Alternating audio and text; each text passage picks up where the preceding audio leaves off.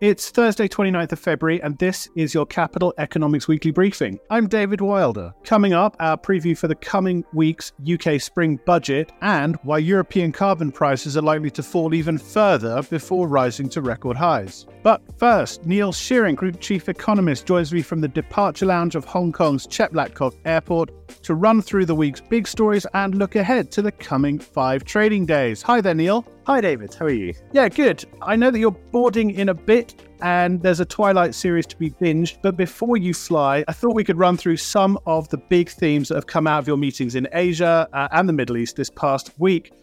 We ran through them just before recording. One thing that seems clear is that these were the ones that kept coming up. It's fair to say the global macro picture is relatively calm at the moment, certainly compared to first quarters gone by. But certainly these seem identifiable potential sources of market vol in coming weeks and months. First of all, unsurprisingly, China. That was one of the big questions, wasn't it? What's happening in the economy?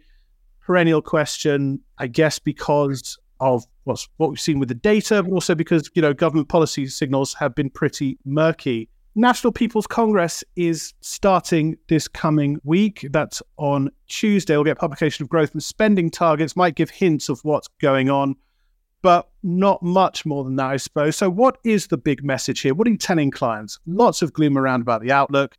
Is it as bad as all that? Well, you're right. There is lots of gloom. And I think that's perhaps the main message that I've taken from meetings over the past week in Asia. Lots of concern about the direction of the Chinese economy and lots of gloom about its current position. Actually, I think for once, we're not quite as gloomy. If you look at our China activity proxy, which of course is our in-house measure of economic activity in China, that's actually suggesting that the economy has regained a bit of momentum over the past few months. And we suspect that momentum will continue to build over the first and second quarters of this year. This is, I think, primarily a response to fiscal support that was announced in August, September of last year, and then stepped up towards the back end of 2023. We're starting to see that feed through into government spending, and that's then feeding through into activity. So actually, I don't think that the actual position of the Chinese economy right now is quite as bad as some of the gloomy headlines suggest. Where we have bigger concerns is over the longer term outlook for the Chinese economy, and in particular, some of the structural challenges and issues it faces, the legacy of over-saving, the legacy of over-investment, problems in the property sector, greater state role in the allocation of resources, so on and so forth. Before, of course, we've talked about this lots before on this podcast. But right now, the economy is probably not quite as bad as some of the headlines suggest. You just mentioned over-investment, and I want to get onto that longer-term picture because another big political event in the coming week is Super Tuesday in the US, busiest day for state primaries and caucuses. And I guess it would be surprising, to say the least, if Trump didn't trump them all. But on this idea of overinvestment in China, of overcapacity in China, we've talked last week on the podcast extensively about a new trade war that could happen if Trump wins the election in November, if he makes good on those campaign promises to jack up tariffs on Chinese imports. But isn't it the case that, in terms of trade action, regardless of who's in the White House come January 25, we're on a more dangerous path in terms of global willingness to absorb Chinese overcapacity, aren't we? I think that's right. I think one of the things that has been missed in a lot of the debate, not just about Trump 2.0 and what that would mean for the global economy, but for what's happening in China too at the moment, is that there has been an enormous investment in manufacturing capacity in China over the past couple of years since the pandemic. And what that's meant is that that industrial capacity, that manufacturing capacity, has got to find a home. And that's being reflected in a large rebound in China's current account surplus. Now, you won't necessarily see this in some of the official balance of payments data, but if you adjust that data to account for Chinese exports that go through bonded warehouses and offshore trade zones, then actually there's a substantial rebound in China's current account surplus to show global GDP. It's back to the peaks we saw around 2007, 2008, when measured as a share of global GDP. So I think this sets the scene for a showdown between China and the rest of the world, no matter who's in the White House. The point is that China has this additional manufacturing capacity. It doesn't have the sources of domestic demand for that capacity, so it's finding its way into overseas markets. And that means that China will tend to run large surpluses. And of course, that will irk its trading partners and means that whoever's in the White House and frankly in power in Europe. I think they're set on a collision course with Beijing over trade. So when clients come to you in Asia, I know you've had loads of questions about this and the risks that lie ahead. I mean, what are you telling them in terms of how to play this?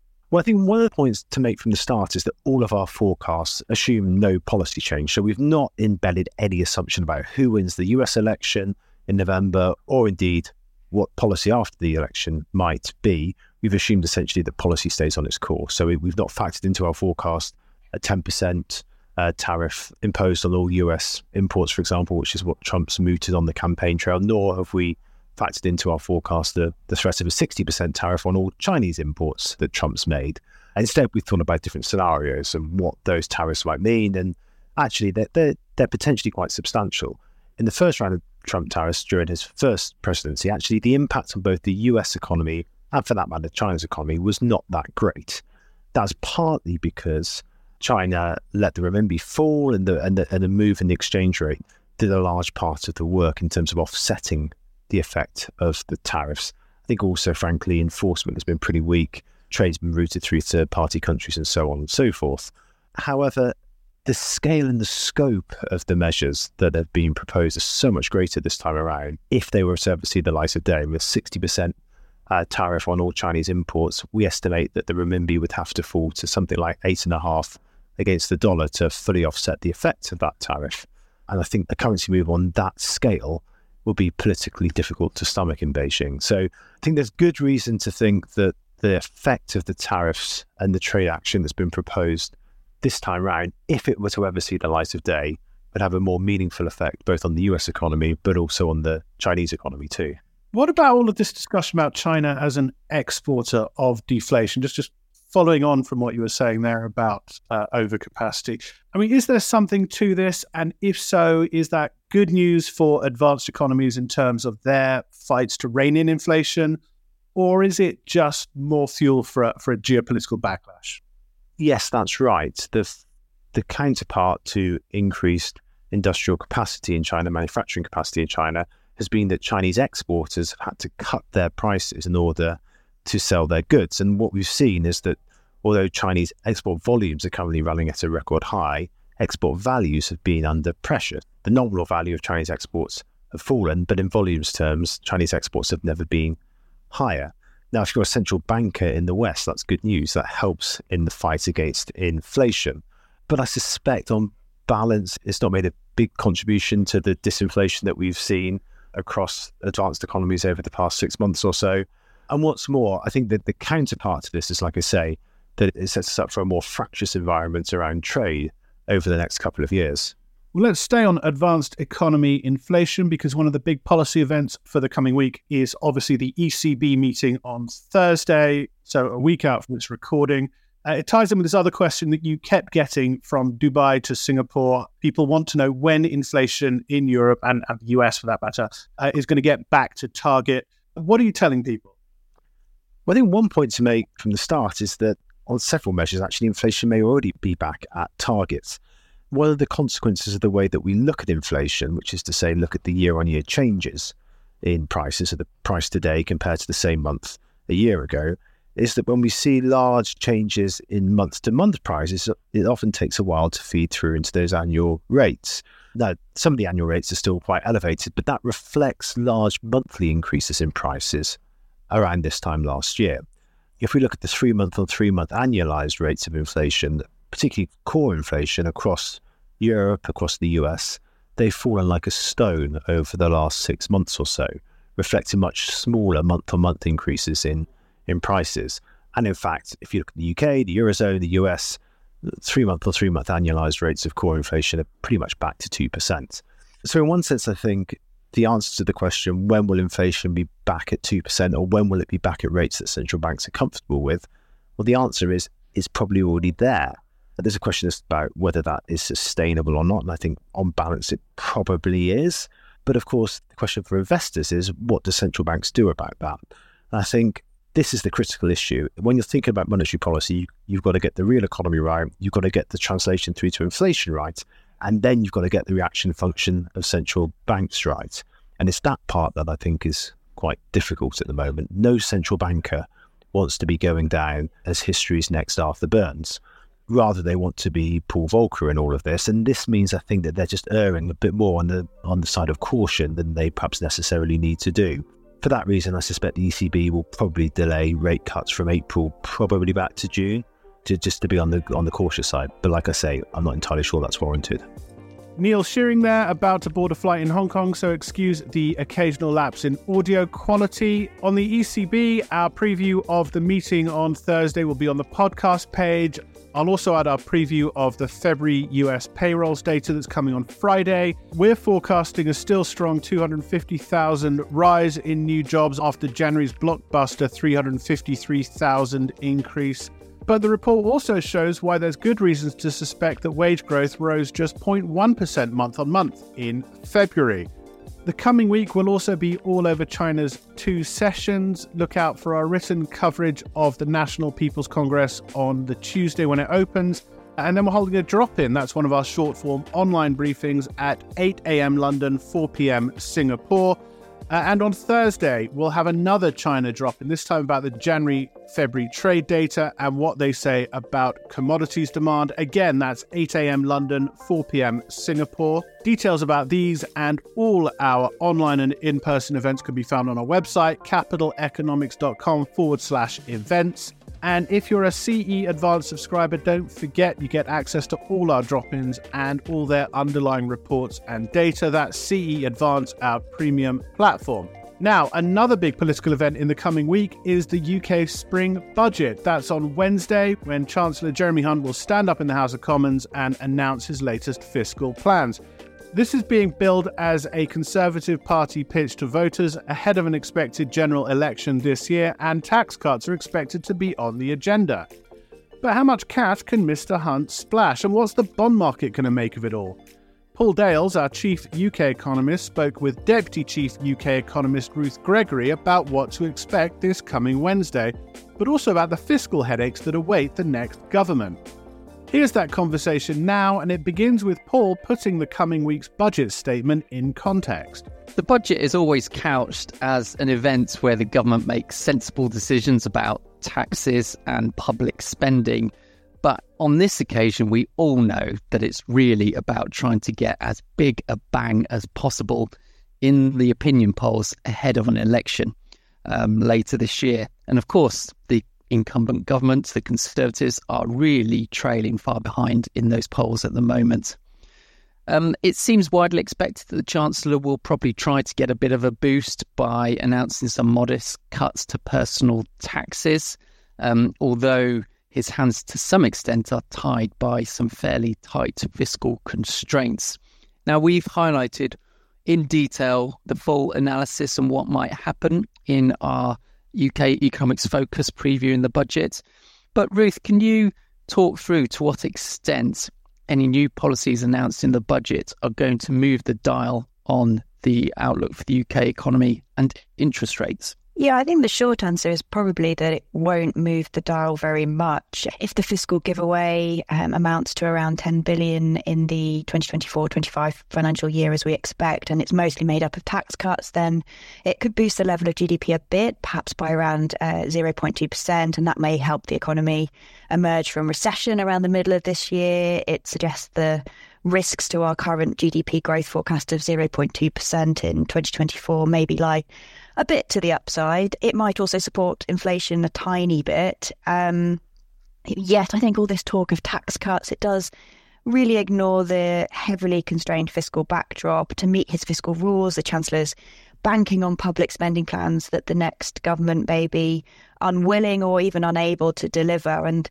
that does mean that tax cuts in the budget will almost certainly be followed by a fiscal consolidation after the election. So I think any fiscal sugar rush that we see this year, I don't think that will last. And it probably won't prevent the Bank of England from cutting interest rates in the summer as we expect. Well, I think that's a really great point. I mean, we know that there's an election coming, so it's not really about what this government announced. It's all about what the next government announces. After all, any policies announced now might just be reversed or overwritten by other policies come the autumn. And I guess in that sense, it means there's probably not going to be much of a reaction in the gilt market to anything announced in this budget.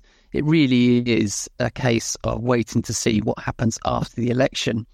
Now, in that area, we have recently released some analysis that highlighted there aren't really major differences in policies between the current government and the opposition Labour Party. And the similarities are actually what will probably set the tone for the economy after the election. And a lot of those relate to the fiscal constraints, which you've already touched upon. Ruth, can you sort of run through some of those fiscal constraints and what that might mean for the economy after the election? Yeah, as you say, these sort of overarching fiscal constraints, they are the same, aren't they, for both of the parties, the main parties? I guess we can group these fiscal constraints into two key categories. There's the forms of self-control, and there's fiscal constraints which are being imposed on both the Conservative and the Labour parties. So with regards to the first category, the forms of self-control, I don't think either party is in a rush to repeat the mistake of 2022 when the adverse market reaction to the tax-cutting bonanza in the mini-budget brought the abrupt end to Liz Truss's tenure as Prime Minister. So both parties are preaching fiscal discipline. And then the second category is those fiscal constraints that are imposed on the parties. And here we're looking at the current climate of low GDP growth, higher interest rates. And that means that whoever wins the election will have to operate in a situation where fiscal policy is much more restrictive. In our analysis, we say to the tune of around 1% of GDP. And that's not all. The ageing population, that's increasing the upward pressure on health, social care and pension spending. We have geopolitical risks, which are putting upward pressure on defence spending. And all of this is happening as the pressure to deliver better public services is rising. So I think whatever the tax cut the Chancellor announces in this budget, as I said earlier, I do think a fiscal consolidation is almost certainly coming after the election.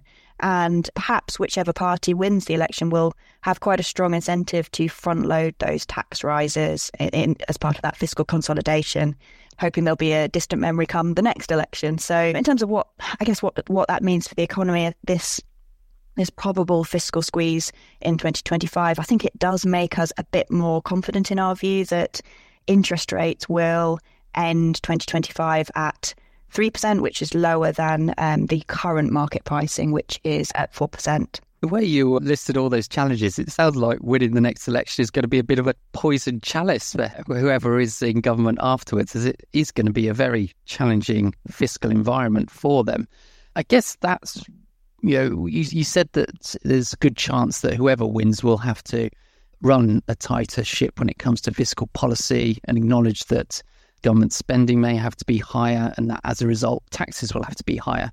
I suspect, given that, the bond market will probably reserve judgment, really, and wait to see until what policies are announced after the election. And our assumption is really that the government at the time will probably do enough to keep the bond market on side. But there are other scenarios out there. One could be that the new government just continues to kick the fiscal can down the road and almost ignores or denies the restraints that it is under. To what extent do you think the bond market would be forgiving in that situation? Well, I think I agree with what you've just said in that for now, investors will probably continue to give the Chancellor the benefit of the doubt and wait to see what tax and spending policies are implemented after the election. But I think investors may balk if the winner does continue to ignore that fiscal reality. And as you say, if the government continues to project cuts in public spending or tax rises, it's got no intention of delivering. And I think investors may balk as well if the government loosens the fiscal rules so that any planned fiscal tightening is no longer required. And I think it's really important to put this in context. In the current environment, we have a very high debt to GDP ratio that's ratcheted up from 35% prior to the global financial crisis to around 90% last year. We have low GDP growth, higher interest rates. And I think all of this means that investors will be much more sensitive to any signs of fiscal profligacy over the next 5 years than they were over the last 15 years, for example.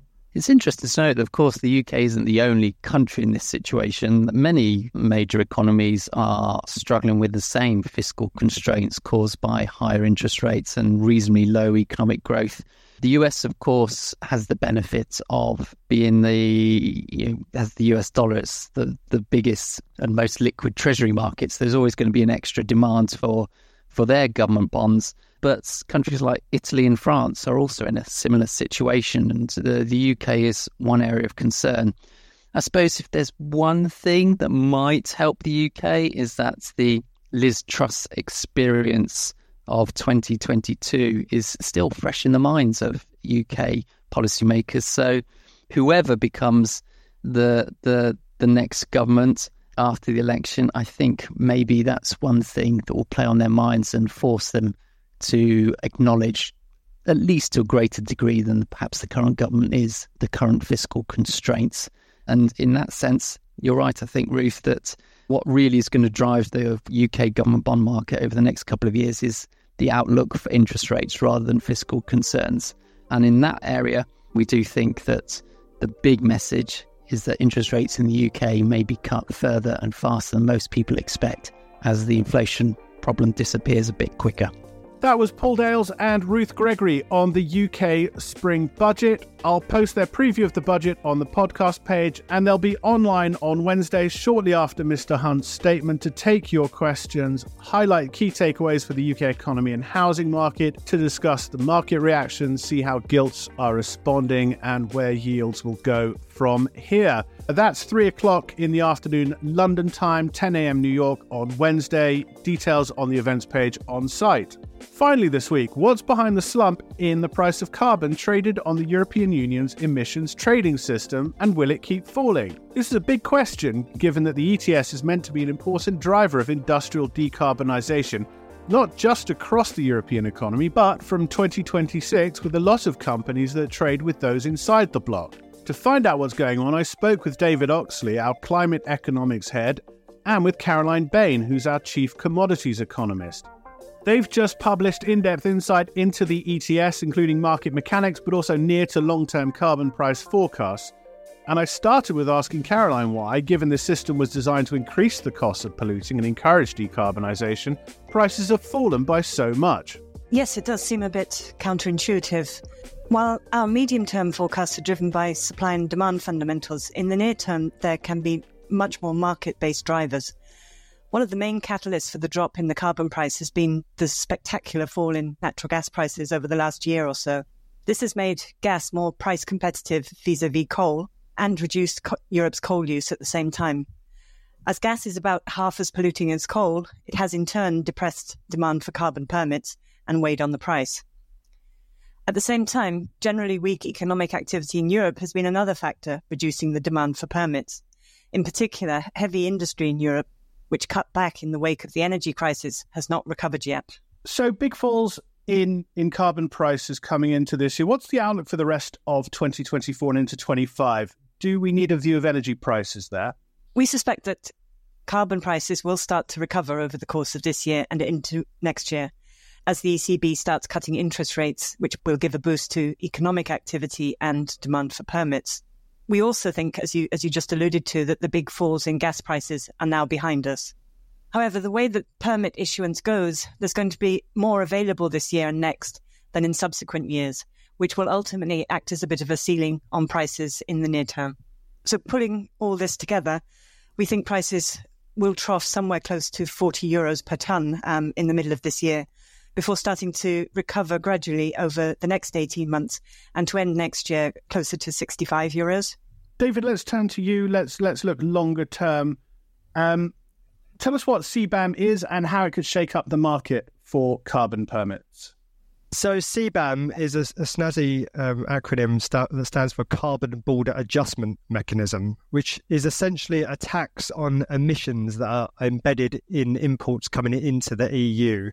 This is designed to reduce what's known as carbon leakage, just emissions being outsourced, really. So you might stop producing steel in Europe, but that doesn't stop the emissions related to the steel you consume if you're just importing steel from, say, China, where those emissions would actually be counted.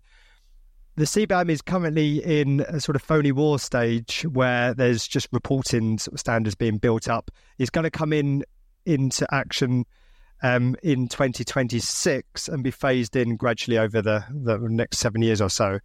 It's worth saying that the CBAM itself will have no direct impacts on the market for carbon permits themselves. So in practice, although the price of the import licenses that importers will need to buy will be linked to the price of carbon permits, they won't actually, these importers, be buying carbon permits themselves. However, to the extent that the imposition of the CBAM causes firms based in the EU to change their decarbonisation plans, it will have indirect knock-on impacts on the demand for EU carbon permits.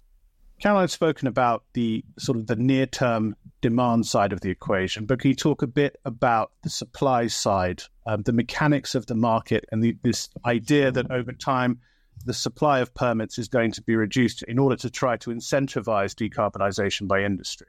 And what does that all mean for the longer-term price outlook?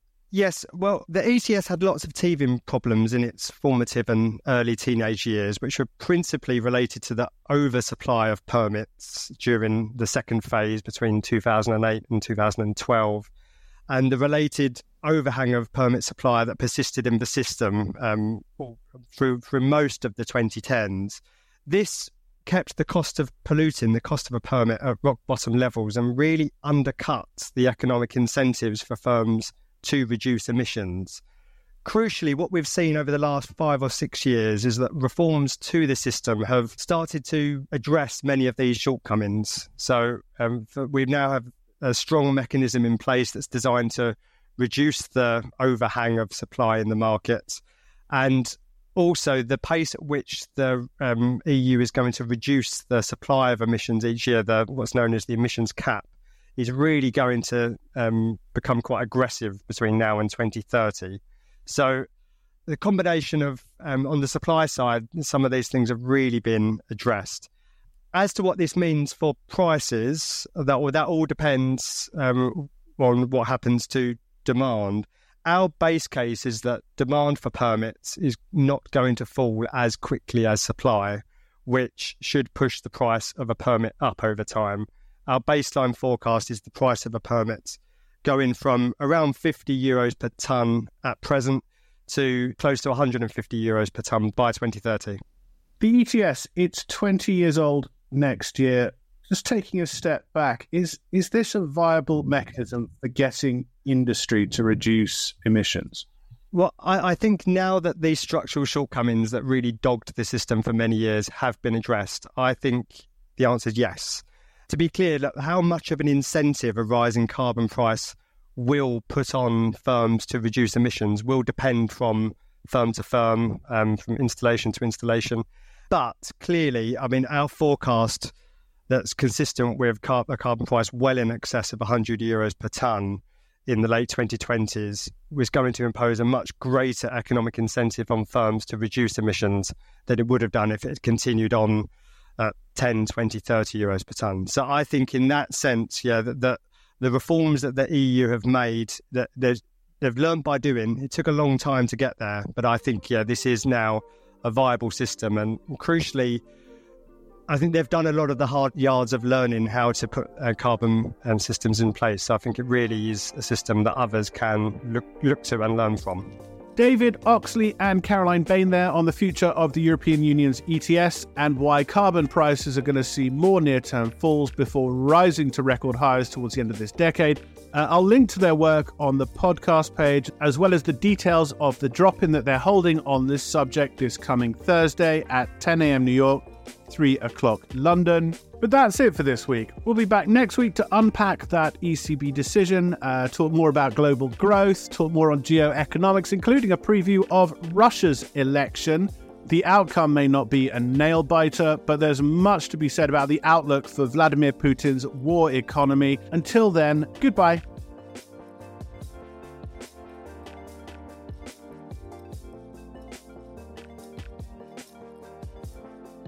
Whilst this podcast is provided with all reasonable skill and care, it comprises the subjective views of our economists. Furthermore, these views are not opinions, nor do they constitute investment or financial advice, or are they guarantees or reassurances to the expected results of any investment products or outcome. You should seek your own specific advice in relation to questions you may have. We will have no liability to you in relation to this podcast whatsoever.